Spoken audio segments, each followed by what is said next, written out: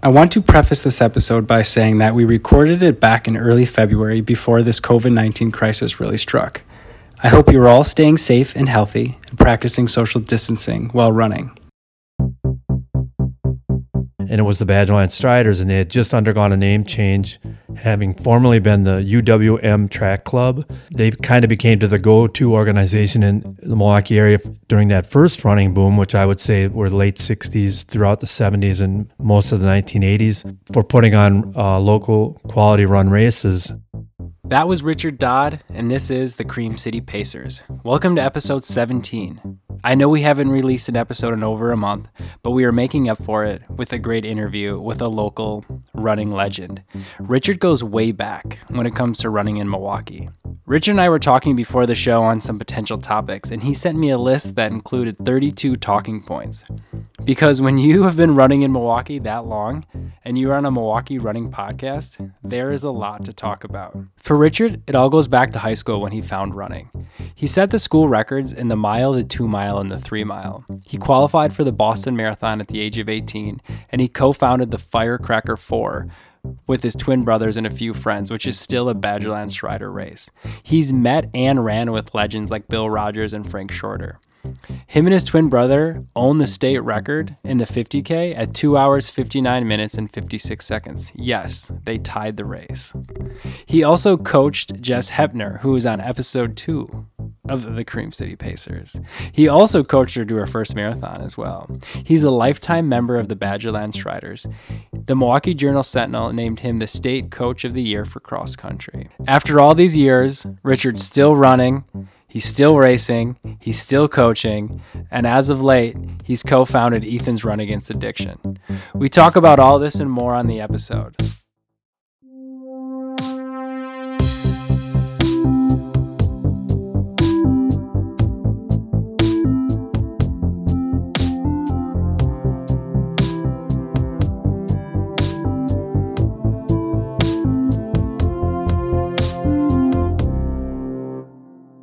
Hey, Richard. Welcome to the Cream City Pacers. Hi, Alex. How's it going? Good. How are you? I like your tan. So Richard just got back from a vacation in Florida. Correct. I'm super jealous. Kind of questioning why I came back. But yeah, I know. While you were gone, I think I was like running in, like trying to do my long runs in like some terrible snow. And I was like, Richard right now is just living life in Florida. And I was in South Florida, so it was in the low to mid 80s every day. Did you get any runs in? Actually, not a whole lot. I was with my girlfriend, and we did a lot of walking.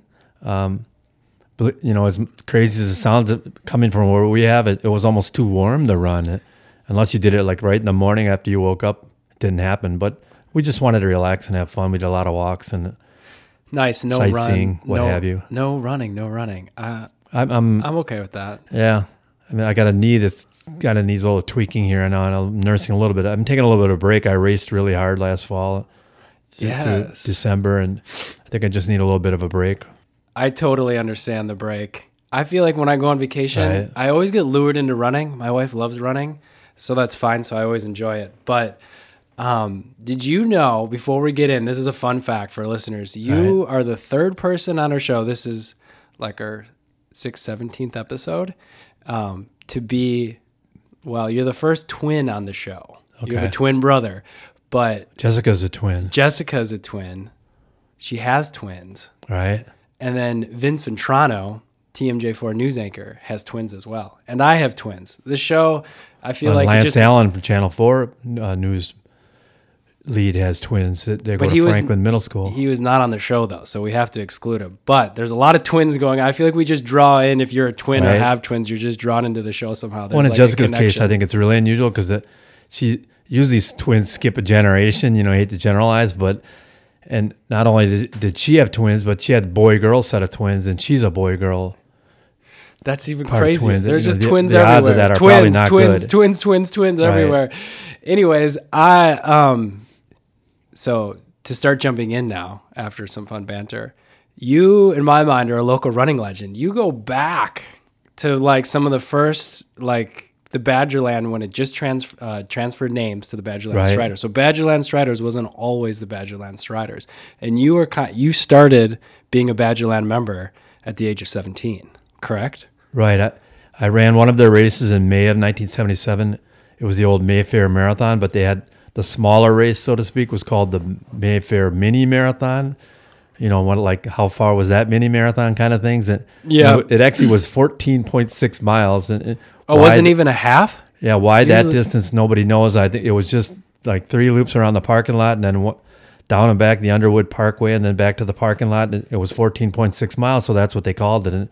But I did that, and I was still 17 years old, and somehow I averaged under 6 minutes per mile and got second in my age group. And you know, all of a sudden, my high school racing had just ended that very same week, and then I decided, oh, I think I'm going to be a road racer here.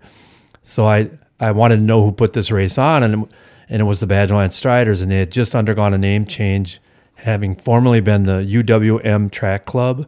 It was a bunch of graduated UWM runners that decided to keep their running going and formed this group, and it eventually mushroomed and grew exponentially, and they renamed it that year in 1977 to the Badgerland Striders to more reflect the whole state and not just UWM Milwaukee graduates on the running scene. That's so cool. And then you became a part of the group. Do you know like Right. what number member you were? I do not know that exactly, but I, obviously we're talking pre-computers, pre-internet. How many It was people you word think of were- mouth? It grew large quite quickly. It had a number in the hundreds by then. Oh, so it was a pretty good size by Right. then. And they started putting on races. They already had established the Cudahy 10. That race started somewhere in the 1960s, if not 1959 possibly. So they kind of became to the go-to organization in the Milwaukee area during that first running boom, which I would say were late 60s throughout the 70s and most of the 1980s, for putting on local quality run races. And so I started competing in a lot of those race events and then getting more involved in the club as far as being a club officer, starting a race myself with my twin brother and another Badgerland Strider member. We started the Firecracker 4, and it was our high school teammate, Jim Jagger. So it was 3 high school teammates from Whitnall High School. We got this harebrained idea to start a road race in our hometown in the winter of 78, 79. And we called it the Firecracker 4. I stole the name from NASCAR because they had a Firecracker 400. And I knew that 4 miles was the farthest we could circumvent Hales Corners without having to cross Highway 100 or Janesville Road. So we called it the Firecracker 4, and we decided to have it on the 4th of July. And again, that was 42 years ago, and here we are 42 years into that race. And as of last year, they still averaged in the vicinity of 1,200 runners per year. That's so in my crazy. hometown of Hales When you Corners. guys put it on for the first year, like how many people showed up? It's a good question. We expected 250, and so we ordered 250 T-shirts, the old snail mail way, and then we had 450 runners the first event. And that was the first clear sign to me, and that was July 4th of 1979. Whoa, that's huge. The running boom was in full force, and then the next year it was in the 700, 750 range, and then by the year 3 it had already grown to 1,000 runners, and we were teenagers living in our parents' homes, collecting all this mail the old conventional way, and trying to sort this all out as college students, and we had to give it up. We gave it up to the local running stores after that 3rd year, but for whatever reason that race has lasted 42 years now, and it's always attracted a very high quality field of runners, because we used to get our fellow college runners to come run the race, and it was one of the first. That and Al's Run were 2 of the first very competitive local road races, and they've persisted to this day. Yeah. Is the Firecracker 4K older than the Cudahy Classic? No, it is not. Cudahy was actually started, I think, as a USATF 10-mile national championship, and I believe it dates back to either 1960 or 1959. So that's not actually a Badgerland started race. Well, it was the UWM Track Club, I think, that started. Oh, so they did start it. It Right. wasn't. I didn't know if they kind of. But it wasn't always in Cudahy. It's actually been at about 3 different sites, I believe. It used to be along the lakefront in Milwaukee, and then I think along South Shore. It was somewhere in the 1970s, that I believe, that they moved it to its present site at Cudahy, Sheridan Park. That's crazy. I can't believe that you guys started the Firecracker 4K. Why am I saying it wrong? What's it called? Firecracker 4 Mile. 4 Mile. 4K. And it was the only 4 mile race of its kind. And there still aren't very many, Yeah, but no, it there's was just not. unique. There was a lot of 5Ks, 10Ks. How was it celebrating like the 4th of July? Was there always a good time around the race? I believe so. We probably didn't think of this or intend this at the beginning, but a lot of young people that grow up in Hales Corners, they move away and then they come back for the holidays. So they would run it with their families. It became a really big family affair type event. And for me, I often volunteer at it, but sometimes I'll jump in and run it again, even to this day. And it's always very gratifying to me to see how many runners come out and enjoy the holidays, kick off their holiday early that way, have a little fun, and then go off and do their family things. And of course, for me, growing up in Hales Corners and currently living there now as well, I waved to all my old neighbors and my friends' parents that are sitting down by the end of their driveways cheering the runners on. It's just a really warm, friendly, fun family experience. The idea of it, you said people come home for the 4th of July. That's kind of a thing you come back for, right? Right. It's the summer version of what like a turkey trot is, and it's way nicer in the summer, so it's way more fun to do it. Well, agreed, and I think it's almost like a family reunion time. Right? Yeah. A lot of kids that have moved away, they come back because their parents still live in Hales Corners or the surrounding areas. Yeah, definitely. That's cool. That's cool that you you created it. Right. 42 years later, it's still going on. Right. I don't know. That's pretty cool. Do you like reflect on that a lot? And you're like, hey, I had the hand in that. I started that. Oh, for sure. And a couple of summers ago was the 40th annual, and I even got a proclamation from the Village of Hales Corners, which meant a lot to me because it's the village I grew up in, my hometown, so to speak. I was born in the city of Milwaukee, but the first house that I lived in as an infant was Hales Corners, and graduated from Whitnall High School right in town there. And so it's neat for me as well, but it's especially neat to see the kids that I've coached at Whitnall High School, and kids that I grew up with, kids that were never runners maybe in high school, but now they've turned to running in their 20s, 30s, and 40s. They're still doing it. Yeah. They come back, they visit their families, they run the Firecracker 4. It's just part of a great day in the Village of Hales Corners, and as a Hales Corners native, I'm very proud to be a part of it. I think that's so cool. So let's talk a little bit. How did you get into running? You started the Firecracker 4K, but that's cool. But let's go back in time a little bit. So You ran in high school, right? Correct. Well, my twin brother and I, there was no organized running for grade school or middle school at that time, at least not in Hales Corners.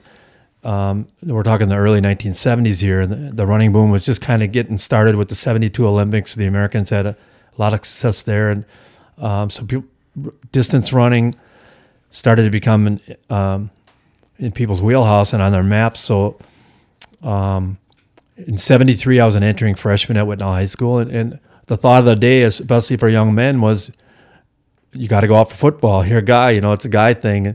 And my twin brother and I were very undersized. We were like barely 5 feet tall, 100 pounds, dripping wet. But we went out for football because that's what freshman boys did.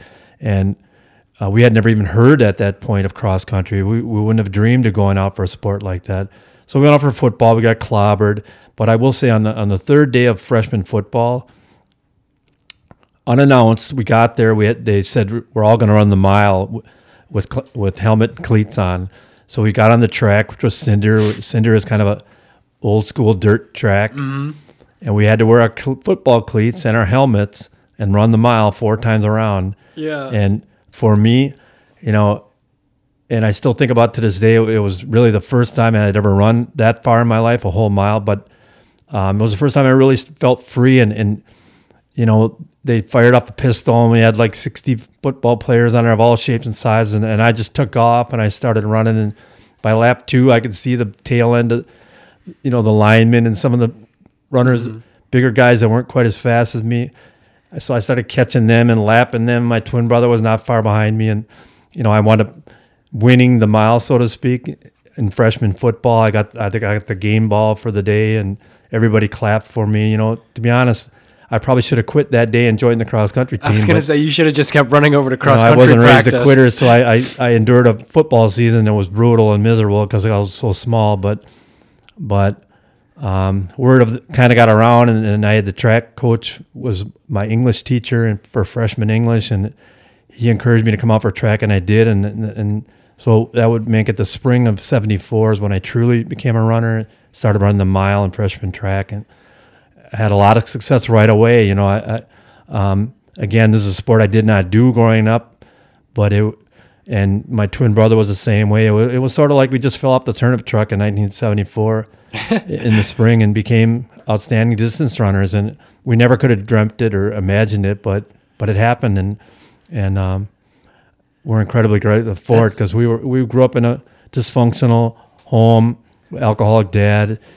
You know, things were not good at home. We were probably Hales Corners was a growing affluent suburb in the 1960s. We were probably the poorest family in town. At least we perceived ourselves as such. We grew up in a duplex, family of 7. We did not own the duplex. We rented. And, you know, my twin brother and I think at that age were looking for an escape. And if we wouldn't have stumbled upon the distance running and that near instant success that we had with it, you know, it would have been drugs, alcohol, what have you. It was the 70s, you know. Yeah. Vietnam War had just ended. Richard Nixon had just resigned before getting impeached, you know. The drinking age was lowering at that time, and drugs and alcohol were rampant. It's not like we couldn't have gotten involved in those. We didn't really have the money for it, but where there's a will, there's a way.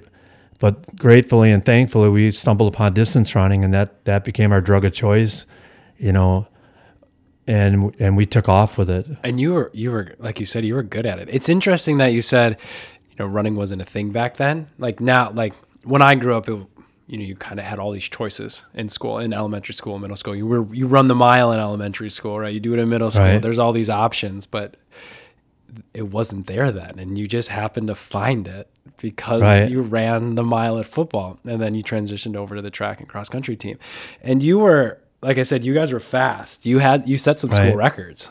Right. And even by sophomore year, I went up for cross country. So it was my very first year of cross country running. And right off the bat, I was our number 2 varsity runner. And then our number 1 varsity runner got hurt mid-season. And I became our number 1 varsity runner as a sophomore, again, in my very first year in the sport. And got the co-MVP award at the end of the season with that senior that had been hurt. And then won the MVP awards the next 2 years. And by the end of my sophomore year, I was nearing school records in track. And then junior year, I set several records. Junior and senior year, the mile, 2 mile, and 3 mile. And again, they weren't great times by today's standards and maybe not that day's standards, but Whitnall High School was a smaller school back then. And all the records stood like for 25 years. So records are records. Yeah, and you know, I've always felt that records are made to be broken. And one really heartwarming thing for me was when the records did get broken. I was actually coaching all 3 individuals that broke those records. Oh, that's so cool to see. The mile, 2 mile, and then 3 mile in cross country. By then, cross country had become a 5K. Yeah. But you know. I mean, like I said, I believe records are made to be broken, and just to be there when they were broken and to be involved coaching the kids that broke them, I could not have been happier for that. You've been coaching for a good chunk of your life. Right. How many years have you coached cross country? This is the year coming up this fall will be year 25. Year 24 in track is starting in a couple of weeks here. That's so cool. And you've coached at a couple different places around Milwaukee. Right. Where did you? You know, not having a teaching degree. I've never been a teacher at any school, so it's really not as easy as you might think to get coaching jobs. But I was able to, at my high school alma mater, Whitnall, I was able to coach for 16 years. You know, largely due to, at the time I was still a current record holder from 1977 and 1976 of several school records, so kind of my name recognition I got in. They had the legend himself, though. Like, right. If we get the legend, so I got the to coach there, and I wasn't always the head coach. I was the assistant coach for a number of years, and then I became head coach in cross country, and I was always an assistant coach in track. But so I had 16 years at Whitnall High School, and then I got out of coaching for a while, moved to Madison, came back to this area, coached at Hartford High School for 5 years, and now I'm in my 3rd year coaching at Franklin High School. So for a non-teacher, That's impressive. I'm pretty blessed, that this would be my 25th year of coaching coming up, starting in the fall, and literally well over 1,000 athletes, boys and girls, somewhere probably in the 1,500 range of young people I've been able to work with, and I feel blessed for that. That's a lot of kids. Is cross country, is that just like varsity, or does that also include freshmen? It includes everybody, all the grades, and you never know how large your team's going to be. Whitnall was a smaller school, so we were fortunate if we got 20 boys and 20 girls out, say. But my last 2 coaching stints at Hartford and now Franklin, the schools are much larger, and the teams have been much larger for that reason. Those are both D1 schools, right? Right, and we've ranged from 30 to 35 or 40, even 50 members of each gender at Franklin High School. So if you're the head coach, you're looking at, if the head boys coach as I am, you're looking at 50 athletes. The girls had 50 athletes, so combined it's a team of 100 people. That's a lot of kids. And teams are pretty large these days, and I attribute that to the second running boom that we spoke of earlier. I like how you put the running phases in the country and the booms, like the 70s boom. When was the second boom in your mind? Right, and I think the advantage to this current running boom. When do you think this current running boom started? I believe somewhere around the year 2000. I think it was largely when the younger people of the first running boom started having kids of their own, and I think it was a double blessing because not only were the parents, a lot of them were still runners, but they had been runners, and then they had kids and encouraged them to be runners. I like that. Whereas when I was that age, if you were a guy as a freshman, you went out for football, but all of a sudden soccer had come about, so a lot of kids did a lot of running in youth soccer. So I think when the second running boom occurred, kids were more prepared to be runners. Mm-hmm. And you can notice it in race times and what have you at the high school level. The 1990s were kind of a little bit of a dead zone where times weren't getting any faster. But somewhere right around 2000, the second wave of runners, young runners came in, and times have dropped drastically. And Wisconsin has always been really well known around the nation for producing high quality distance runners. Yeah, I actually never thought of that. Where is Wisconsin in the distance game throughout the nation? Like where are we placed? I think, especially when it comes to distance running, we're remarkably high because we have such a variety of weather and seasons changing that you have to be really hardy. You have to deal with a lot. I think it makes you mentally strong, and it also, I think, forces you to take breaks once in a while. Sometimes the weather is so extreme, hot or cold, that a runner needs to take a little bit of a break, back off, so to speak. Whereas if you live in a warm weather state, it's probably better for sprinters and jumpers and what have you. You don't pull muscles and things of that nature. But for a distance runner, being in a really warm weather state is kind of difficult. It's harder to do, and there's no change. The year round is almost the same type of weather, so you don't mentally get that tough. I think Wisconsin, Minnesota, Michigan, states like that produce really tough, hard-nosed distance runners because we have to deal with an extreme variety of weather and road conditions. Yeah, exactly. So going back to the first boom, so would you say you were the younger generation during that first boom that saw? I mean, there was a lot going on at the running scene, right? Like certainly.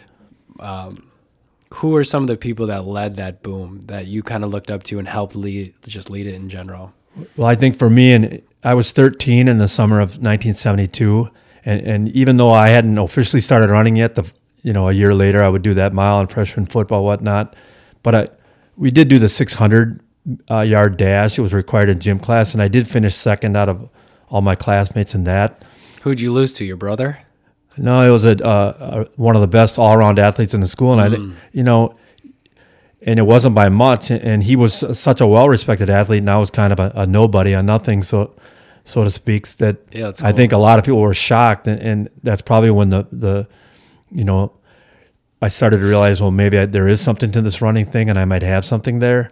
But in 1972, the Olympics in Munich, and a lot of people remember it for the hostage situation that occurred, which was terrible. But Americans really started to take center stage that year in distance running.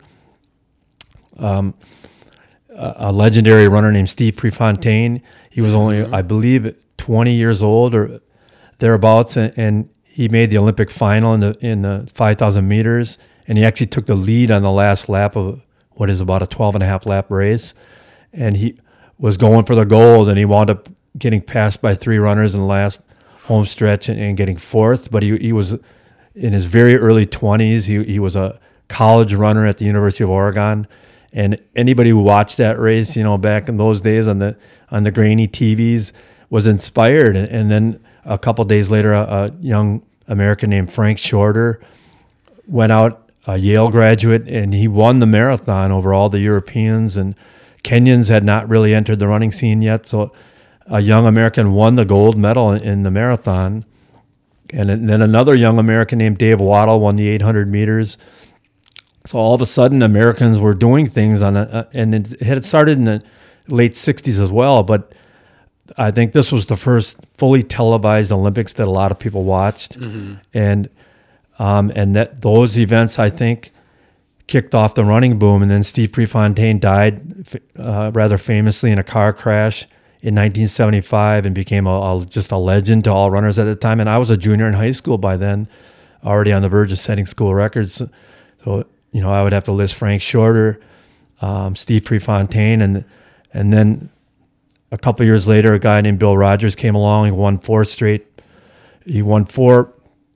Boston marathons on a 5-year period, 4 New York marathons in a 5-year period. Boston Billy, they called him. Just dominated. And that was throughout the late 70s. The running boom was on. Americans saw themselves as distance runners, and it's. The thing about distance running is about half of the sport is in your head. It's you have to have the physical part, obviously, but so much is mind over matter. And when you start to conceive and believe, you can achieve just about anything in the sport of distance running. Yeah, it's such a mental game. So that's cool to see. After you bring it up with Boom One, like as your generation started running, because Olympics are televised and people are seeing it, and then it's starting to come into schools and it's becoming a mainstream option for kids to do, right? And then those kids are now adults and are having kids, and then the boom kind of starts up again. Right, exactly. Yeah, that's interesting to look at it that way. I really put it to bring it to a local level, like Frank Shorter in '76, he got second in the Olympic marathon to an East German back when there was, the Berlin Wall was still up. Yeah. And to a Soviet bloc athlete who has admitted in fairly recent times that he was using drugs when he won that Olympic marathon. And Frank Shorter finished second to him. So in my mind, in the mind of a lot of people, Frank Shorter won 2 consecutive gold medals in the Olympic marathon by rights.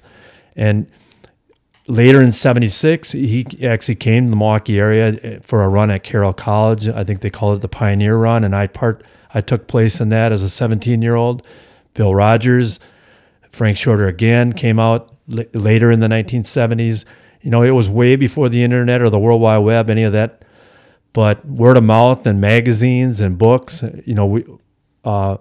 distance runners learned about these people and clung to these.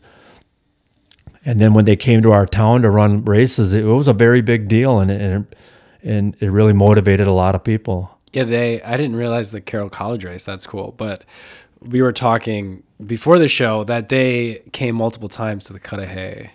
Right. What is the Cudahy Classic now? What was then? It was called.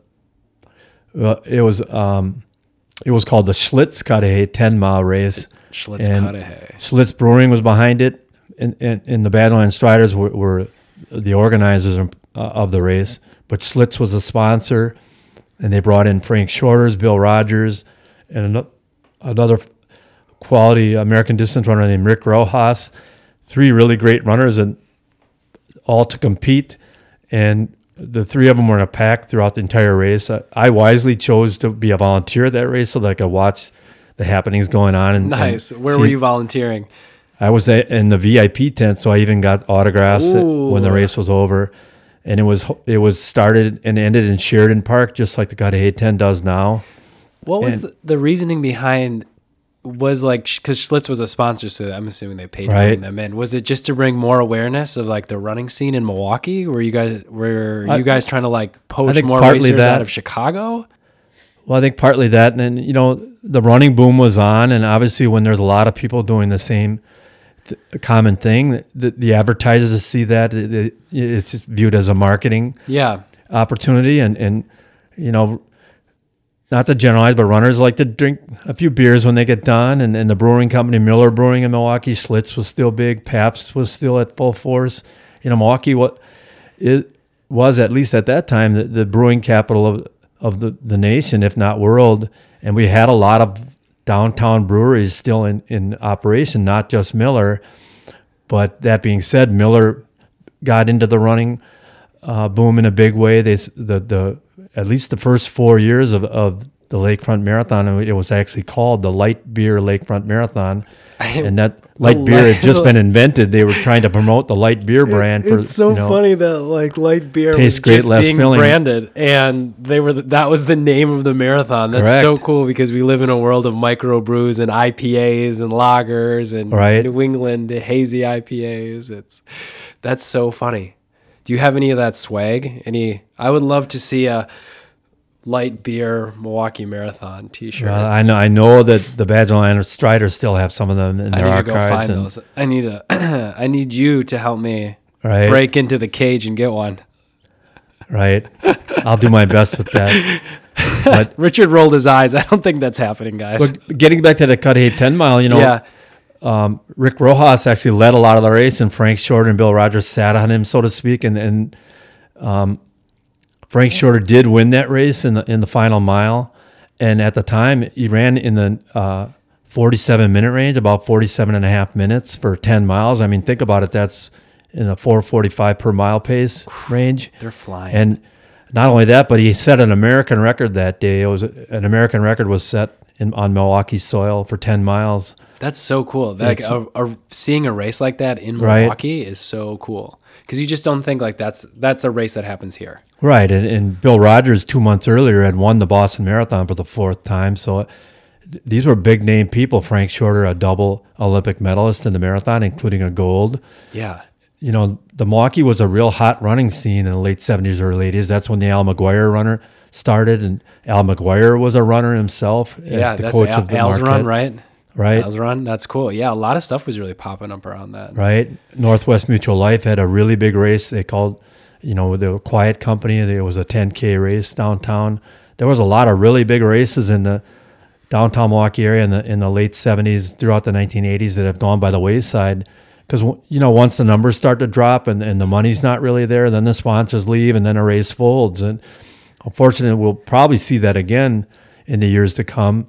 It's still a hot button topic, and races and race promoters like to strike while the iron's hot, obviously. But at some point, that will start to wane a bit. It may even be happening already. And then we'll see some of these big races leave town. The Rock and Soul Half Marathon left just a couple summers ago, and that was a mainstay on the Milwaukee scene for a good 10 years or so. Yeah, that was a big race. That's gone away. So how was it seeing those races then? I assume that was 80s, early 90s. Those races started to fall off the map pretty quick. Right. Yeah, it was sad in a way, but then it made you feel good about the races that lasted, and including the Firecracker 4, which is kind of my baby, so to speak. Yeah, you got to throw that in there. It's still around. Right. I mean, and granted, after 3 years, we stopped running that thing out of our house because our parents were not real happy about getting 1,000 pieces of mail on an annual basis.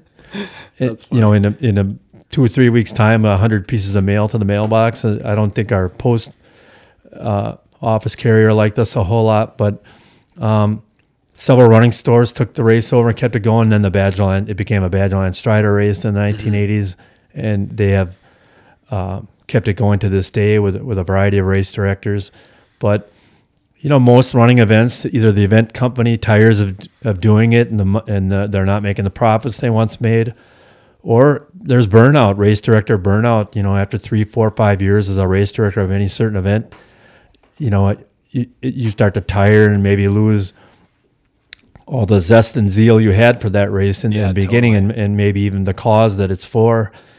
So it's just kind of the natural progression of things. But, that makes it special when races do last, like the 40-year races, 40-plus year races. Yeah. The Cudahy 10s and the Al McGuire run.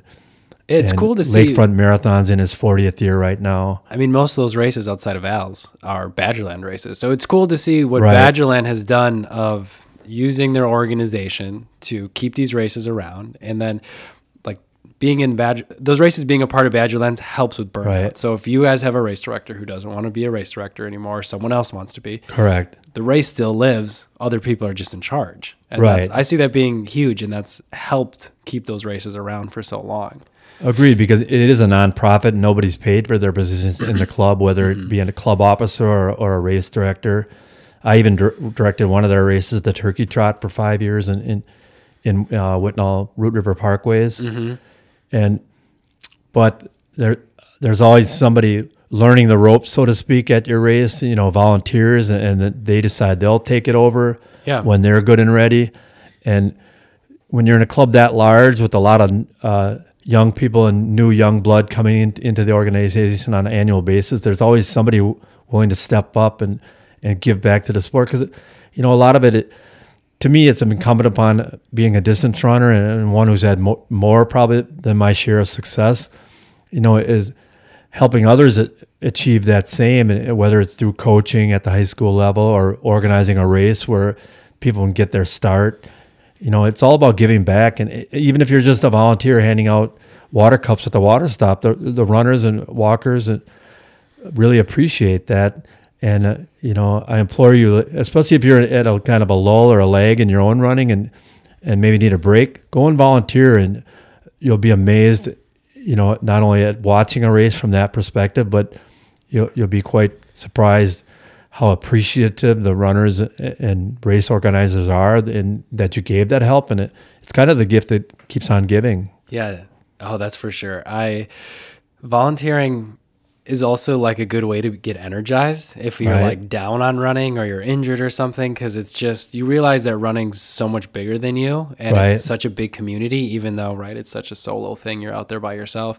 Like when you're out there, I love volunteering at Lakefront if I'm not running. Right. And it's, the energy is so fun. Everyone's so thankful. You're at a water station with 15 to 50 other people. Right. And everyone's so excited to be out there, and it's just a lot of good energy and a lot of good vibes, and it's a super easy way to give back For sure. for being on the other side of it when you're running. Well, and I think it's a good way to get off your own personal pity pot sometimes. If you're nursing an injury or struggling a bit, and then you volunteer at a race and you see people that are maybe hurting and struggling a lot more than you yourself, but they're out there doing it, it kind of makes you take stock in yourself and realize, maybe I don't have it so bad here. Yeah, definitely. Yeah. It's always fun to go, like, let's go back to Lakefront last year. Right. Yeah, spectated with a bunch of people and how energized everyone was. And it's like, I'm getting back in the game. I'm running a marathon next spring. I'm doing Right. it. I mean, I signed up for a marathon sure. this spring because I watched Lakefront last year. I'm like, what am I doing not being a part of this? And, I think Right. we often forget about that because like training can be long and daunting, or, you get injured and you get down on yourself, but it's so much fun. For sure. No matter where you're at. Well, then getting back to we talked about the Mayfair Marathon earlier. I ran the mini marathon now again, I was only 17, and then I was working at a gas station at the time in Hales Corners, and back then it was full service. You had to go out and pump the gas and check the oil and wash the windshields. And so I was doing that, and one of my coworkers said, "Oh, you ran a mini marathon, huh? I'll bet you can't do a full marathon." And I wasn't the type to back down from a bet, so I actually ran my very first marathon about 5 months later. Is that on how a dare. you got dared into your first marathon? Right. By a coworker. Right, a gas station worker nonetheless, who didn't run a lick, trust me.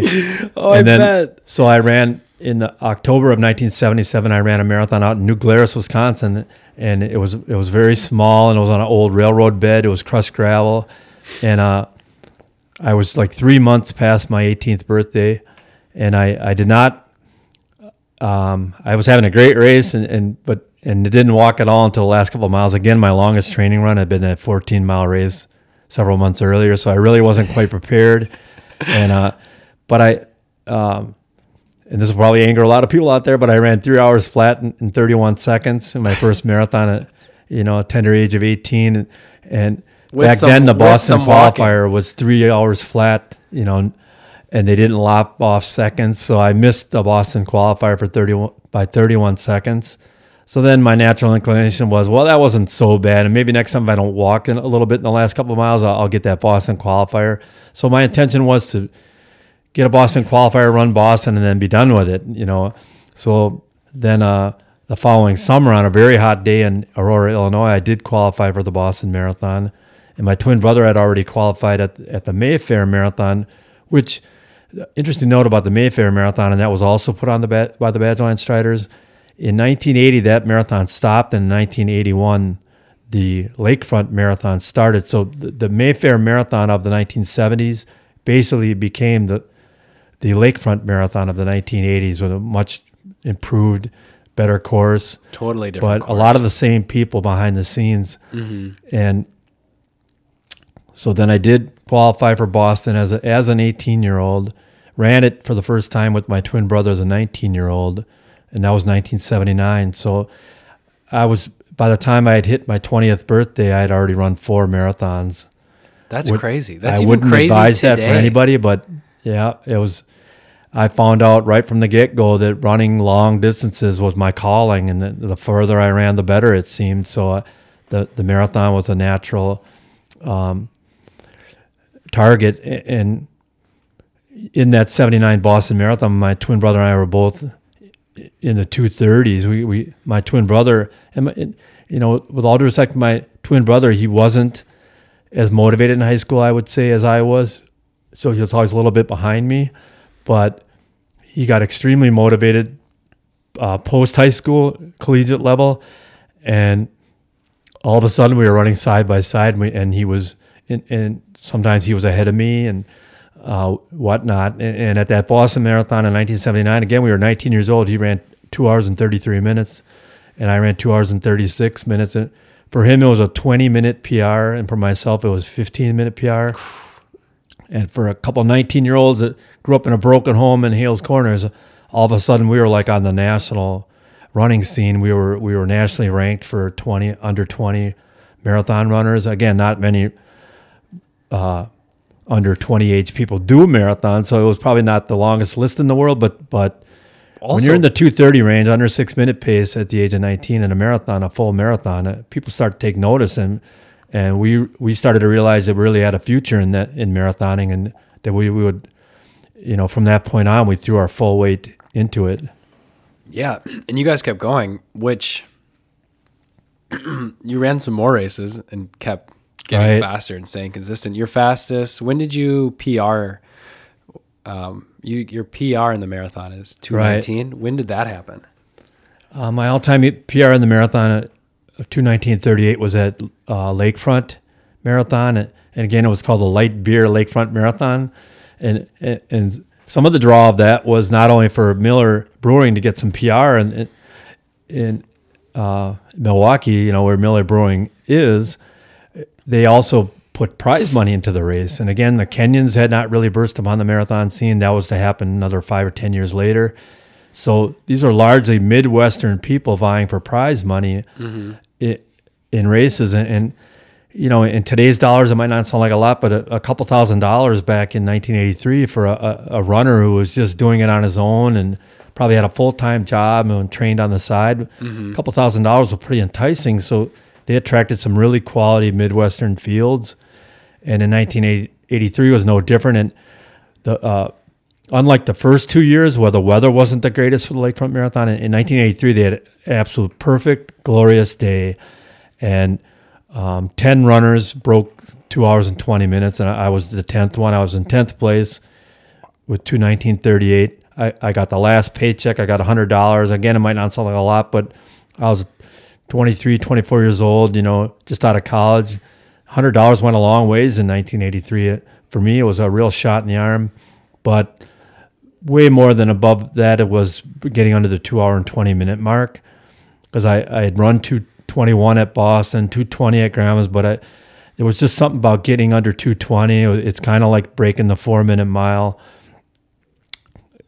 Just getting under. I missed the Olympic trials qualifying time that day by 30 seconds, but by getting under 220, the letters started coming, shoe company sponsorships, things like that. It was kind of, the ceiling you just had to get under. That's cool. As a marathoner in those days to really truly get noticed. So in that regard, it was a very big deal for me, and that led to a Saucony shoe running contract, and for both my twin brother and myself. And my twin brother has a personal best of 2 hours, 19 minutes, and 12 seconds, run at Grandma's Marathon in Duluth, Minnesota, several years later. As far as I know, at the time, we were the only American twins in the United States that had both broken 2 hours and 20 minutes in separate marathons, and that may or may not still be true. We should investigate that. That's a cool fact. And it's pretty rare, to have a sub 220 runner in any family, but to have a set of twins in the same family, that largely, like I said earlier, fell off the turnip truck and started distance running at age 14. It's not like you were bred to do that. Like you were born and raised to be distance runners. You guys stumbled into it. Right. And then threw our full weight into it. But clearly we had an ability and a propensity to do so. We just had to discover it. And thankfully we did. And then I'm not going to lie, we did a lot of 100-mile weeks in training.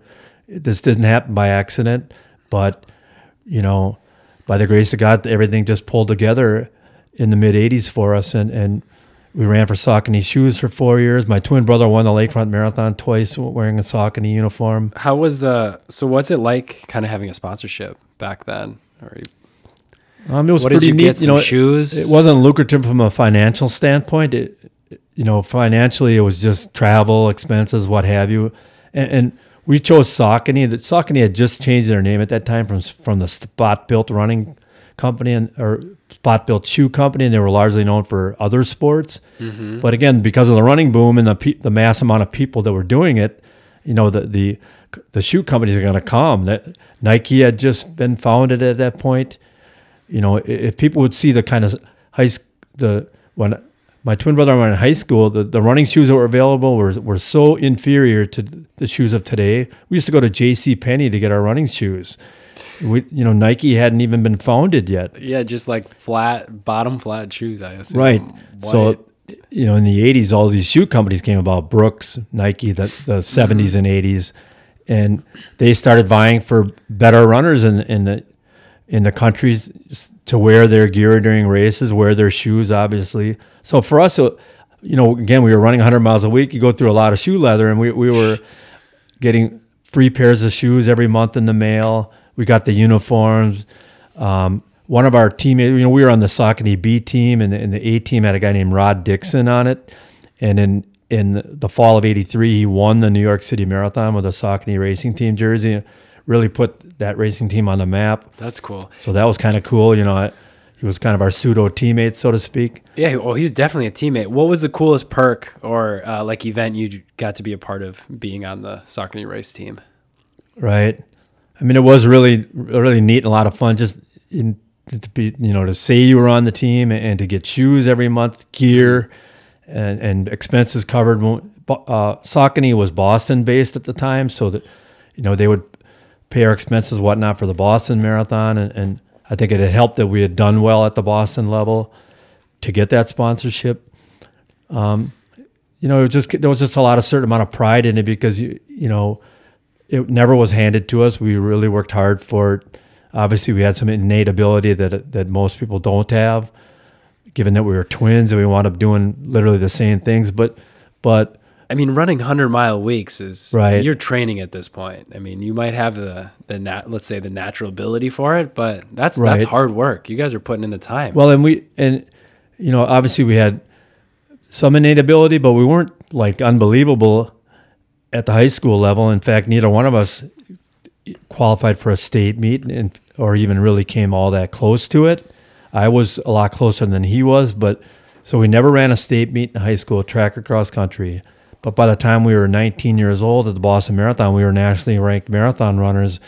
And So it wasn't like we were blessed with great leg speed or anything of that nature, but we were mentally tough, and some of that may have been due to the household upbringing we had, but we also had a great propensity to run long distances without slowing down very much, and that tied into like our max VO2, which we found out in college when we underwent testing. Our max VO2 was really high, like up there with Frank Shorter and Bill Rogers. Yeah, that definitely helped. We just didn't have the leg speed they had, so those guys were 210 marathoners, and we were 220. But in the broad scheme of things, there's not that big much of a difference. And I have to be honest, running a 219 back then, it seemed like everybody and their brother were running 219s, so it really wasn't that remarkable. But nowadays, if you're a 219 marathoner, it seems like you're kind of elevated to a status that maybe we weren't back then. But I mean, the sports there just aren't as many, now. Save for the Kenyans and the Ethiopians of the world. The sport's so much bigger. So It's just everything's elevated a little bit more. So I want to talk about before you get out of here. I mean, in 83, you set your marathon PR, but in 82, you set a different type of PR with your twin brother. Right. Yes, we had run the 82 Light Beer Lakefront Marathon, and my twin brother finished 9th, I believe, and I was 18th in a quality field. That was not the first year of the Lakefront Marathon, but it was the second year. The first year was in 81, and we were still running collegiately at UW La Crosse, so we were unable to run the marathon. Mm-hmm. But we ran it year 2, did pretty well, and then we decided, we heard about this race in Madison, the Vilas 50K, and we figured, it's only a marathon plus 5 miles. It can't be that difficult. And you guys just did a marathon and you're in shape. Right. So we kind of used the Lakefront Marathon as our last long run, so to speak. And then a month later, in the month of November, believe it or not, it was quite cold. It was about 25 degrees that I recall during the entire race. We ran the Vilas 50K in Madison, and we wound up tying for first place and broke the state record in the process, got under 3 hours by only 4 seconds. And at the time, we were the 12th and 13th American to ever break 3 hours for 50K. And to this day, I don't believe there's been more than maybe 20. So we're probably still in the top 20 in the U.S. ranks. That's so awesome. Well, and, it was, people think, well, you tied for first place, you must have ran the whole way together. But I had to be honest, I probably had more talent than my brother as a runner, but he had more guts. And there was a gentleman in the race named Bill Wilkie of Madison, and longtime runners will remember him. And he was kind of unorthodox. He didn't have the greatest running style, but he was tough as nails. And mind you, this is a 50K race, and he and my brother went out, hit the mile mark in 5:20, and they had 30 plus miles to go yet. Yeah. And I kind of sat back. I went out myself in 5:40. I'm like, I'm just going to let those guys go, because it's insane to me to go out in a 50K race at 5:20 for the mile. So those guys duked it out for a long time. And at about 20 miles, I could see them coming back to me. And it was a 4.5 loop course that we did 7 times. So there were a few vantage points on the loop where you can kind of see over and see where they were at. So I knew I was kind of gaining on my brother anyway. My brother started to come back to me. So in the 21st mile, I caught him, and then I said, hey, come on, let's go get this guy. So then my brother regrouped, and we ran together. And then 8 miles later, at the 28-mile mark, past the marathon, we caught him. And we had gone through the marathon in like 2:31 flat, which for me was only a couple of minutes off my PR. For my brother, it was about 5 minutes off his PR. But so we weren't that far off our marathon PRs, and then we ran another 5 miles in 28 minutes for the last 8K, which is, the metric 5 miles. And at 28 miles, we caught the leader, Bill Wilkie, and then we just worked together. And over the last 3 miles, we put about 3 minutes on him. We really poured it on, and he was fading. And so we crossed the finish line, and we joined hands. We came around the last corner, and we could see the clock. Back then they didn't have fully automatic timing or anything of that nature, but they did have large digital clocks. Mm-hmm.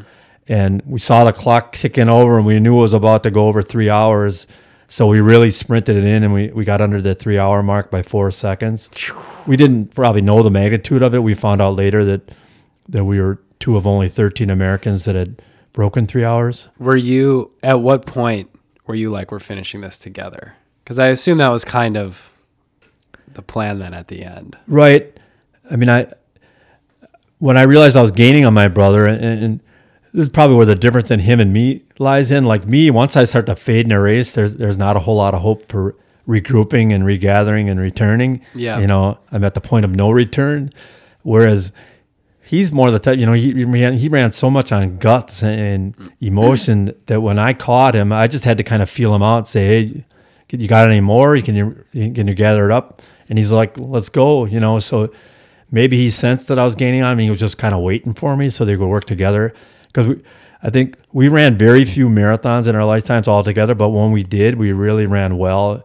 One of them would have been the 1983 Boston Marathon. And we ran 2 hours and 21 minutes together at Boston, which at the time it was about a 7-minute PR for him, and I think 3 or 4 minute PR for my twin brother, 4 minutes maybe. Mm-hmm. And I mean, we were knocking on the door of breaking 220 at that point. Yeah. And anybody who's run Boston, even if it has a decline overall in elevation, it is a very tough course. It's a really the vast tough majority course. of the decline is in the first 6 miles. Yeah, I and mean, then you hit Heartbreak Hill at right, those you've end got some miles, and that's very tough. serious hills in there. And for us to work together and run PRs and run 221 at the Boston Marathon, even though I've run 2 minutes faster at Lakefront, I really consider the 221 effort at Boston, and it was only 6 months apart from the 219, as probably one of my greater running accomplishments. That, you know, most years that will get you in the top 50 at Boston, sometimes even the top 25. That year was the most competitive year they ever had, so we were not quite up that far. But the very next year, my twin brother went back and ran 221 at Boston and finished 44th overall in the Boston Marathon. That's awesome. You guys are fast. That the 50K state record, that's pretty cool. Right. That sticks out to me. You know, so then we just kind of made a pact to finish it in, and we did so. And then the guy came back to us, and we caught him, and we won the race together. And that's a good story. Yeah, a really neat thing for us. You know, I know for me when I look back is it was November of 1982, so we had no way of knowing, but our father would only live another year and a half or so. He died when we were 24, and he was there to watch. And because the loop, he was able to see us like 20 different times during the race, or at least 15. Yeah. Because he would walk a block or two and see us at another part of the loop. So he got to visualize and watch a lot of that race and us to run together. And he was, we were 22, but he was like 63 years old at that time.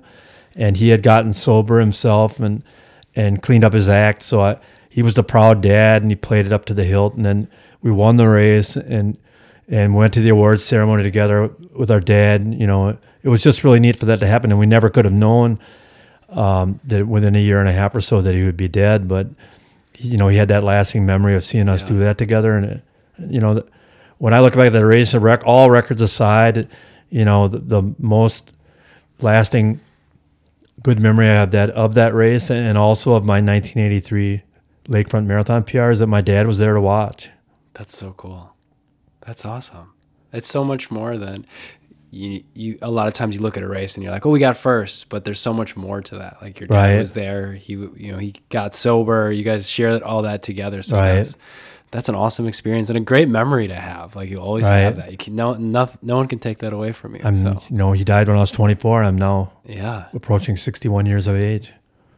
You have such a cool story, Richard. You have so many races. I mean, we just tapped into a little bit of like what you've gone through and what you've done. I mean, you're still kicking ass now with racing and doing good. And I know the Firecracker 4 miler is still going on. You also co-founded Ethan's Run Against Addiction. Correct. Which is a 5K. It is a 5K race. And tell us a little bit about that. And kind of how you got involved with that. I was Ethan's freshman coach at Whitnall High School, and this would have been the 2005-2006 school year. Ethan Monson Dupuis was his name, and he was in high school. As a freshman, I had coached his sister, Deva, for 3 years also. So I knew the family quite well. And then, unfortunately, I had to get out of coaching after that year and attend to some of my own issues, and for me, that involved alcoholism. My father was an alcoholic. At some point in my life, I became my father's son, unfortunately, and got to a period of time in my late 40s where I had to take care of myself before I could think about taking care of anybody else anymore. So I got out of coaching and whatnot. And then Ethan Monson Dupuis wound up finishing out his career at Whitnall High School with other coaches. But again, through his sister and his running, and I knew the parents both quite well. And the parents were runners too, so still are runners.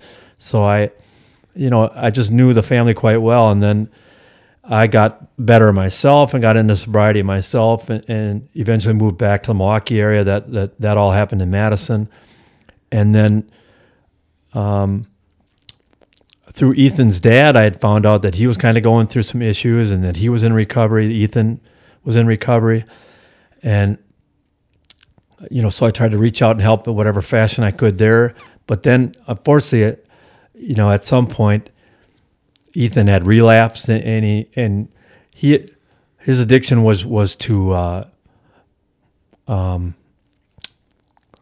want to say it, opioids, the oxycodones, the Oxycontins of the world, and a lot of it which had been prescribed initially, and then and I think a lot of us, especially runners, we had kind of that addictive gene where we latch on to something, we latch onto it hard, and if it's a good thing, that's great. But if it's a bad thing, like drugs and or alcohol, it could not be so great. In fact, it can be very, very bad. And unfortunately, Ethan had relapsed and in fact had died from heroin overdose. And so I discovered that news. I went to the funeral, and again, this is just about 3 short years ago. And at the funeral, I spoke with the parents, obviously, and the sister that I knew very well, and I met his uncle, and I took the uncle aside and I said, one way to really honor Ethan and perpetuate his legacy, so to speak, would maybe get an event started, a run walk, in his name. And Ethan's dad was at that time retired as a Greenfield police detective, but had worked in the Greenfield Police Department for 25 plus years. His mother was a behavioral psychologist with Aurora Healthcare. So these were a very plugged in family, parents, and collectively, we came up with the idea to start Ethan's Run, against addiction, and because there's so many stigmas around alcoholics, addicts, what have you, and people want to suppress things and they want to act like things didn't happen, but it's real, and especially when it comes to the opioid crisis, it's just exploded in the last 10 years or so, and a lot of young people are dying. The longer we put our heads in the sand and pretend these things aren't going on, the more they perpetuate. And the family was very committed and on board from the get-go. We got a committee together, and within a year or so of Ethan's passing, we had already organized the first Ethan's Run. And this year on June 13th in Conkle Park in Greenfield is going to be the third annual Ethan's Run. And I want to say the proceeds go to the Ethan Monson Dupuis Opioid Recovery Fund at Aurora Healthcare. And in the first 2 years of the event, this being year 3 coming up, we've already raised well over $100,000 money that goes specifically to opioid treatment, for obviously not for Ethan because he's no longer with us, but for those that are going through the same struggles out of the Dewey Center in Wauwatosa, which is affiliated with Aurora Healthcare. So it's a total nonprofit event and organization, and so much good has happened already because of the event, and we're going to keep doing it as long as there's a need, unfortunately. And hopefully one day there won't be a need anymore. But as long as there is, we're going to raise the funds, and we're going to go to battle because, again, we can't keep our heads in the sand. We can't pretend this isn't happening. Alcoholism and drug addiction are huge problems in today's society, in Milwaukee and throughout the United States and the world. And we've got to tackle these issues head on. You give back so much. I mean, you've done so much for running yourself in the community, being part of Badgerland, you're racing, you're also really good at it, which is helpful. And then giving back, you've coached for 25 years, doing this run now, which is going into his third year. It's a lot. You have a big impact on Milwaukee, and I want to say thank you. Well, thank you. And I again, going back to what running meant to me in my formative years, and how if I had not discovered it at age 14 that I was exceptional at it and threw everything into it along with my twin brother, we were clearly headed down a bad path at that time, already some juvenile delinquency sort of things that I don't really want to get into, but we were going to go one way or the other at that point in our lives, and thankfully we threw ourselves into the whole running thing, and it took us to places we never thought we would go, sponsorships, traveling, what have you. I'd never been on an airplane until age 20, 21, and then I started getting flown to run races in other states. For a kid growing up on the poor side of the tracks, it was a big deal for me and my twin brother, and we latched onto it. But what if we wouldn't have had that? And where would we have gone? And clearly it would have been down the wrong path. And one of the reasons I like to coach at the high school levels, I like to kind of keep my eye out for people that were for young people that were just like me at 14, and a little bit. Long distance running kind of tends to attract a wayward crowd, and kids that might be looking for an out. They aren't really good at the conventional ball sport, so running's kind of like a last resort sport, and then they discover they love it and they're good at it and they can PR one week to the next. It's a really positive thing. And I no matter if you're the number one runner on your team or the number 40 runner on your team, you got your own PR, you get to run every week. And if you set a PR, it's, to me and to the individual, it's just as big of a deal as if you won the race outright. We're all our own entity of one, and we all have our own PRs. That's the great part about running, is there's always winners, right? But at the end of the race, I'm not at the front of the pack ever. I'm in the middle at the end, but I can still cross the finish line and have a PR, and it'd be for sure. To me. So that's awesome. And getting back to the sport has given and brought so much to myself. I feel my own heart of hearts that it's incumbent on me to give some of that back, and whether it be in the form of coaching high school runners or coaching people on the side without remuneration. It doesn't have to be a money thing.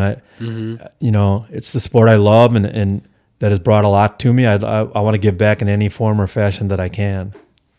We talked a lot about how you've given back to the sport, whether it's through coaching or through, Ethan's run and doing stuff for the Badgerland Striders. But for yourself, you started running at a young age and found a lot of success in your 20s. Have you always been running consistently and that competitively? Have you ever had taken a step back from running at all? Well, it's always been there. I think at about age 30, I stepped back from running really competitively. Every runner reaches a point where they're not really setting PRs anymore. And at that time I got married and, thinking about raising a family and things like that. Life kind of takes its course and you move on. But running was always there. It was always kind of my escape, as it was in the beginning. I did 14. Let's face it, when I was going through some problems growing up, if I went for a run and came back and my head was cleared, it just put my thoughts in place, and that continued into my 30s and 40s, and I would still run some pretty good races. And when I turned 40, ran a few really good masters races, and including a 2:43 marathon at age 43. Whew. But right at about that point, and that was 2002. And again, I grew up the son of an alcoholic, and I honestly think there's like a recessive gene for that. I know that if you're from the family of an alcoholic or addict, you have 4 times a greater chance of developing it yourself. And I fought it most of my adult life. I was always a pretty heavy drinker and it always came kind of natural to me, and I had a really high tolerance for it, unfortunately. But there was a point in my early 40s, and that would have been the early 2000s, that it really became problematic for me, and in retrospect, it led to the dissolution of my marriage, and then, which in turn, because I wasn't, had I addressed my drinking at that time, I probably would have kept the marriage intact, most likely, but then by getting divorced, I had free reign to drink like I wanted to, and then that's when it really took off for me, and for the next 4 or 5 years, it escalated to a point where I got in legal trouble. I was losing jobs, and I actually, and this is when my twin brother called me. He's been living in the state of Pennsylvania for over 30 years. And he called me at that point. He said, when I found out you stopped running, then I knew you really had a problem. Because there was a point in about 2005 where I just stopped running altogether, and I did not run a step again for the next 4 years. And in the years 2006, 2007, the drinking really became problematic, cost me all kinds of jobs, relationships, and to the point where I knew I had to address it, or I was going to die. I was clearly on a death spiral, and in fact was alarmingly close to dying from alcohol. And at that moment, I had a moment of clarity, and my sister called from Madison and said, if we pave the way for you to get into a treatment center and we come and pick you up tomorrow, will you go? And for once in my life, I had a good answer, and I said yes. And that was on January 11th of 2008. I've been sober ever since. I marked 12 years of absolute sobriety last month, and last month? Congratulations! 12 years. 12 years. That's incredible. And a big part of me attaining and maintaining sobriety is to give back, not only, and I'm not talking about the running world anymore. I'm talking about in the sobriety world, and Ethan's Run has been a part of that, and I was involved with a run in West Bend prior to that called the Adrenaline Race Series, and helping others helps me not only in the sport of running but also in my sobriety, and it's just like it is in running. I think it's incumbent upon me in sobriety to give back and help those that are trying to achieve that, because again, it's a very difficult road, and especially that first year or so, and you need all the help you can get and all the avenues of support that you can gain. And I aim to be a part of that. And I've run 55 marathons, a lot of them at a very high competitive level, including a 303 marathon at the age of 52 after I had become sober at the Milwaukee Lakefront Marathon. But attaining and maintaining sobriety has been the toughest marathon I've ever run, and especially the attaining part. And, maybe some of the toughness that I had developed over being a distance runner all of my adult life has helped me in that regard, because I've learned how to stay the course, so to speak. And when the going gets tough, I just try to keep going. And let's face it, we live in a state. It's the heaviest drinking state in the union, and between Milwaukee and Madison, the two cities that I've lived in, very big drinking cultures. Oh yeah. And if you can stay sober in towns like these, regarding alcohol, you can probably stay sober anywhere. But again, and I'm not one that goes to functions and whatnot and tells other people they shouldn't drink. Nobody gave me that right, but I know for me, I can't do it, and that next drink will lead to 1,000 that'll kill me. And I've been there. I've done that. And as long as I keep my program of recovery going and take care of my own business, and the running has really helped me get back. Because again, I went 4 years without running a single step, and I had surgery on both legs. I've had 2 heart procedures. I'm kind of the bionic man of the running world. The bionic. Did you get were those surgeries during the 4 years you weren't running? It was right when I returned to running and wanted to run again, and then whether or not the drinking caused it, I believe the 4 or so years of really heavy drinking that I did led to a lot of issues, health issues, including it's the third leading cause of the arrhythmia, irregular heartbeat that I have, and my leg surgeries were for compartment syndrome, and it's a third leading cause of compartment syndrome is drug and alcohol use. So I believe that those led into it. But once I got those corrected and started living the right path, and obviously for me that meant staying away from alcohol, things started to take care of themselves again. I threw myself back into the sport of the running, which is really, that was always my fallback. When things got bad, as long as I stuck with the running, I was going to be okay.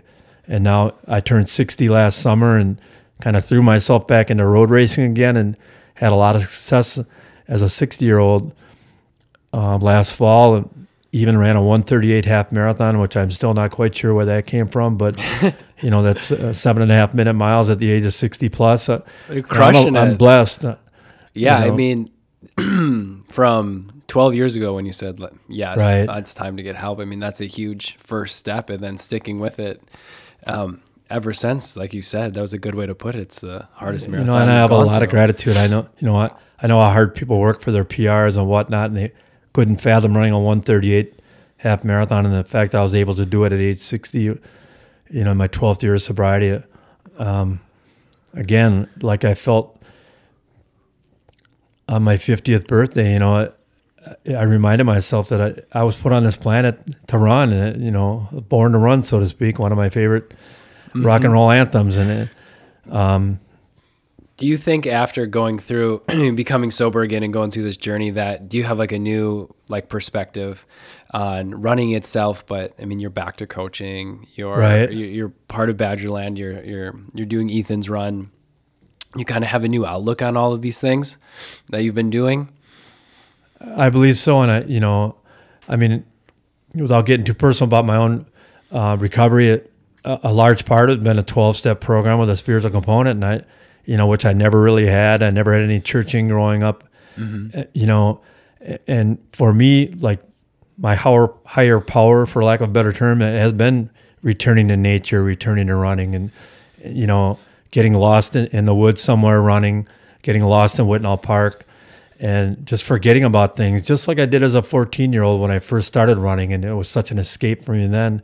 Now it's kind of an escape for me now, a healthy escape, so to speak, and just to get away from the hustle and bustle of the everyday world and work and whatnot, and just to clear my head and get lost in my thoughts. It's kind of come full circle for me, and now I'm past the age of 60 and still running. Yeah, running's so cool. At the age of 14, the reasons you ran are some of the same reasons you're running now. Exactly. And it's so simple to do, and it's so powerful.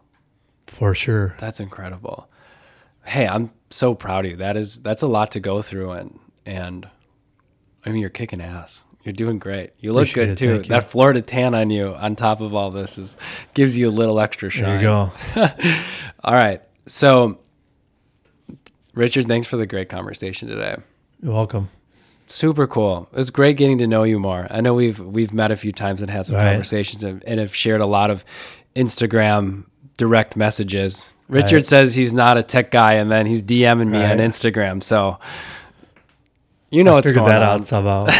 All right, let's jump into these Cream City Pacers rapid fire questions. Oh boy. Okay. Scrolling. Great. What shoes are you running in now? And would you buy them again? Believe it or not, I'm running in Sauconys, and it's not because they sponsored me back in the mid 1980s. I've actually really this shoe has really taken me. I've had a lot of foot problems in my running career. Are you wearing them right now? Yeah. Let's see them. Can you lift them up? All right, I'll describe them to you guys. They're the Saucony. What are those? Oh, he's taking the shoe off. Are those the Everlines? I can't read it. They're this gray and black color. They're a great shoe. I love it. They say Everlyn on them. The folks at Pro know me, and they know when I'm walking in the door. They bring out the. It's Pro already knows. They have them ready to go for you. Shout out to Jess and Trey. I'm on the Pro racing team, plus I was the high school coach of Jessica specifically, but Trey. I met Trey as a high school senior, and Jessica was a freshman at that time, and at Whitnall High School, and I was fortunate to be able to coach them and coach with Trey for a number of years for Whitnall Track. Yeah, you coached with him. So you coached them, and then you coached with side him. by side. And then so Jess was episode number 2 of our show, Right. and she talked about getting into marathons, Right. and you coached her to her first marathon. Yeah, it was one of those deals where she was a Whitewater student. She would come home every weekend, and we would meet for long runs in Whitnall Park. And, we'd meet, we'd talk, and it was just like old times. I was in my early 40s, and she was like 21 years old. And at some point, when the long runs were escalating, we were adding mileage every week, and I said, well, maybe I should just enter the marathon and run it with you. So then it was the Madison Marathon in 2001, and Jessica's debut. And again, she was 21 or 22 years old. And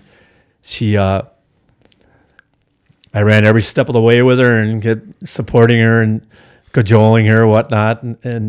But she was a rock. And we had no specific time goal, but right out of the box at that age, she ran a 3:16 marathon in Madison. And I believe it was a 7th place female overall. Yeah, that's It was incredible. a big Boston qualifier for her. And she eventually went on to run, I believe, a 3:01 marathon at the Milwaukee Lakefront, placed second in that race several times. And now the proud owner of 6 running stores with her husband, Trey. And, Yeah, I knew them when they were just in little their teens. babies. I probably met Jessica when she was 13 or 14 years old, and Trey was maybe 17. And now to think they're in their 40s or 40-ish and with highly successful running stores that I'm able to run on their racing team and wear their singlet, it's pretty Yeah. neat stuff. That's super cool, man. Talk about coming full circle. Like that's it right there. No doubt about Like it. take yourself back to like you coaching them, and they're Right. just like little teen boppers, and now here we are. They have these running stores. You're Well, and racing with them. I It's clearly super remember cool. the state meet, and it would have been, it would have been 1995, the state track and field meet in La Crosse, and Jessica had qualified as a freshman for the 4x800 relay, and Trey was there as a sprinter or hurdler. Trey was not a distance runner in high school, but extremely good athlete, multi-sport athlete. But anyway, so Trey was starting to develop an interest in Jessica at that time, and he was a senior, and Jessica was a freshman. So we're like, Trey, get away from the freshman.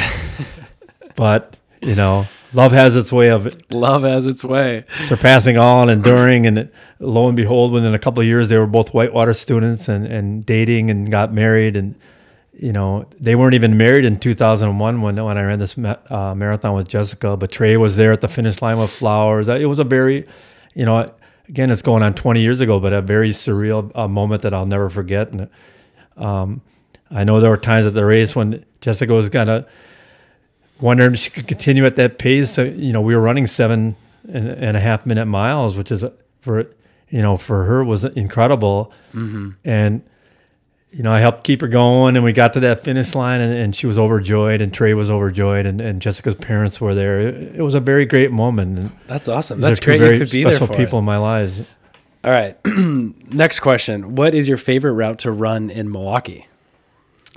I would have to say the Oak Leaf Trail for myself, and specifically more like the southern extension of it.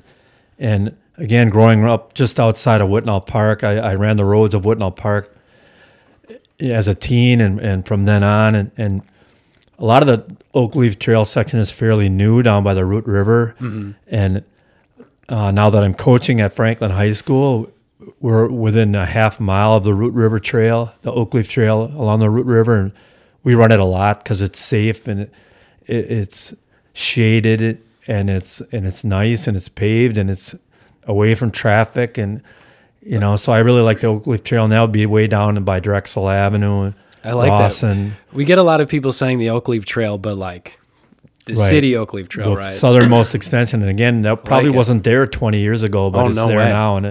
And for a lot of people that haven't been on it, I encourage you, go discover it. That's a really nice extension of the Oak Leaf Trail. Definitely. If you could bring one person to Milwaukee to run with you, who would it be?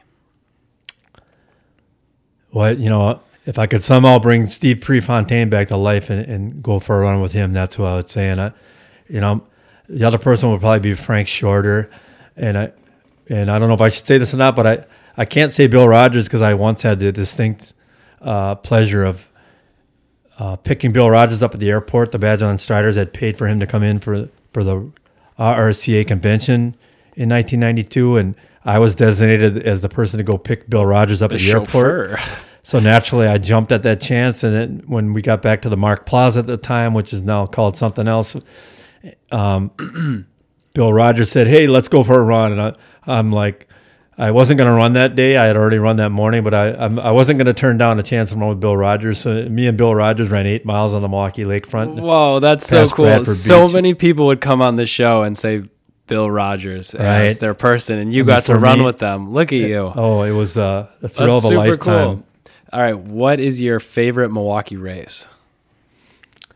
Oh, I would have to say the Lakefront Marathon. I know technically it just finishes in Milwaukee, so to speak, but it starts in the suburb of Grafton, but it runs to Milwaukee, and it's definitely a Milwaukee race. It's often been referred to as Milwaukee Lakefront Marathon, or MLM for short. Yeah, and again, knowing the history of the race, it was the Mayfair Marathon, and then evolved, which was solely in Milwaukee County.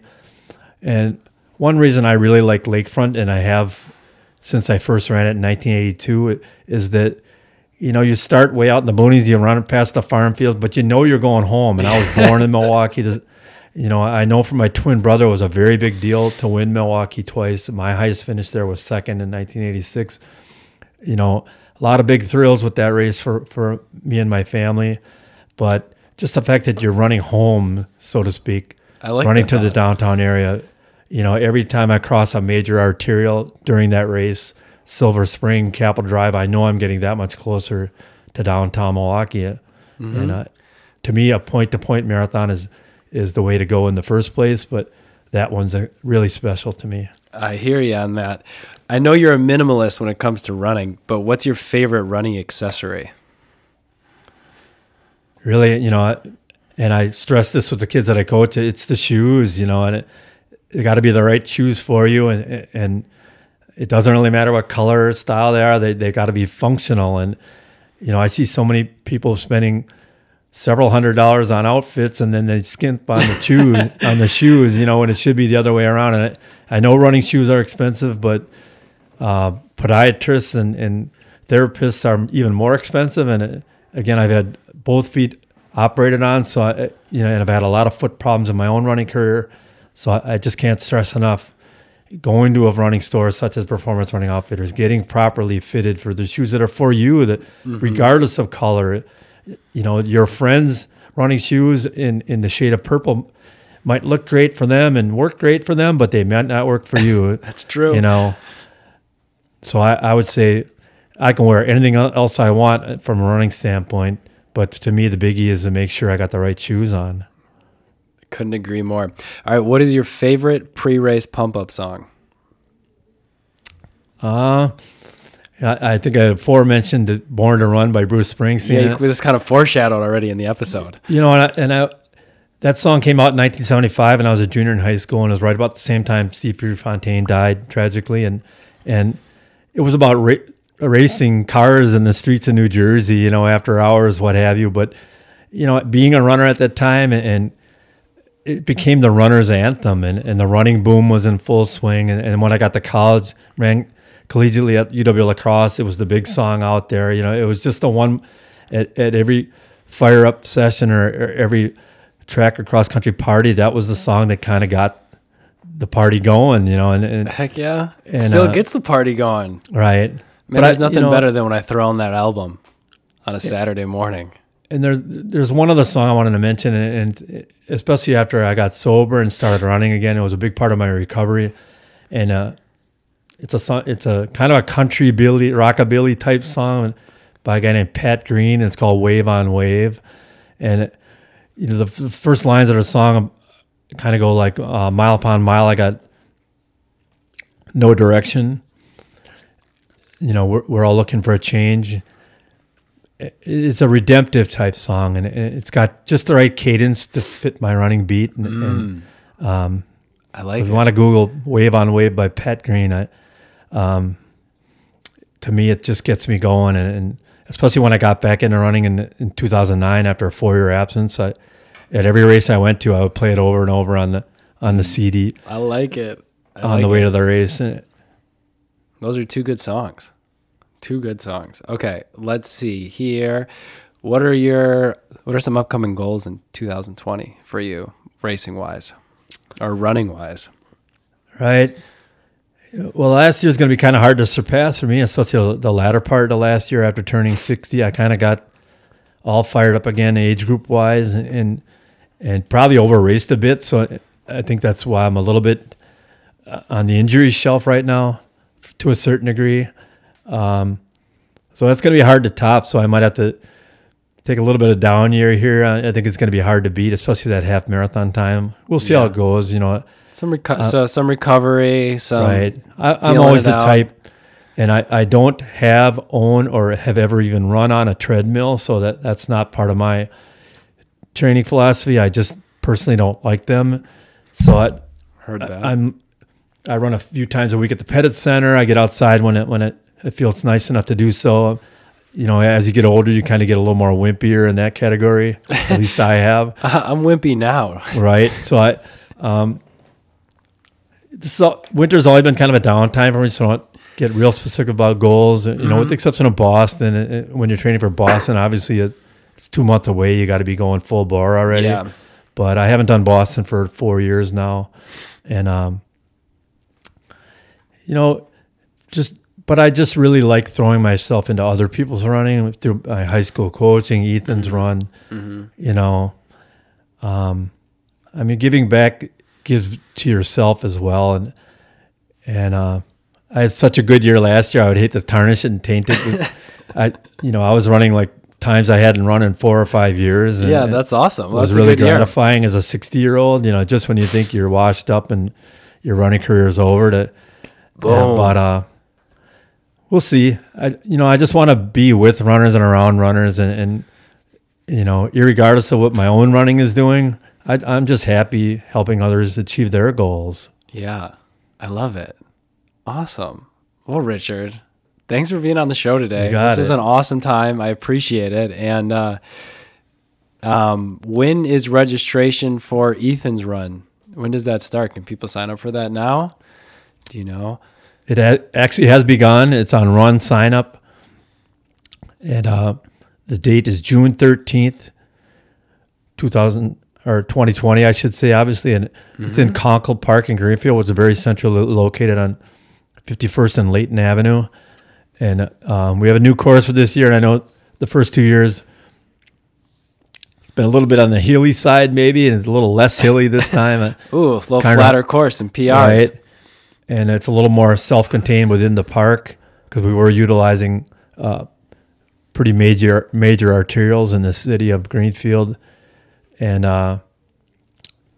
so the registration's up and running. Great. And we have something new this year. You can actually register and run virtually. You don't have to be there on site. Oh, that's great. And again, it's a relatively inexpensive 5K, and all the money, every dollar of it, because we get sponsors to cover our operating costs. Nobody on the staff gets paid in any form or fashion. Every single dollar goes to the Ethan Monson Dupuis Recovery Fund at Aurora Healthcare. And we're all about races that give back.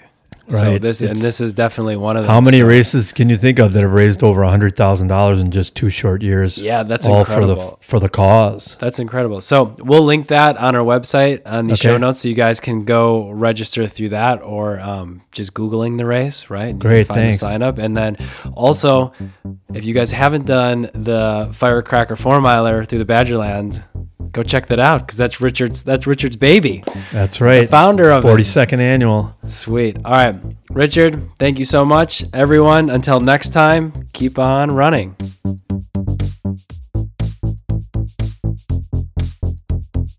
Thank you for listening to the Cream City Pacers podcast. If you like what you heard, hit subscribe wherever you are listening right now. If you're listening on Apple Podcasts, it also helps us greatly if you leave us a 5-star review. Also follow us on Instagram and Facebook at Cream City Pacers and at creamcitypacers.com.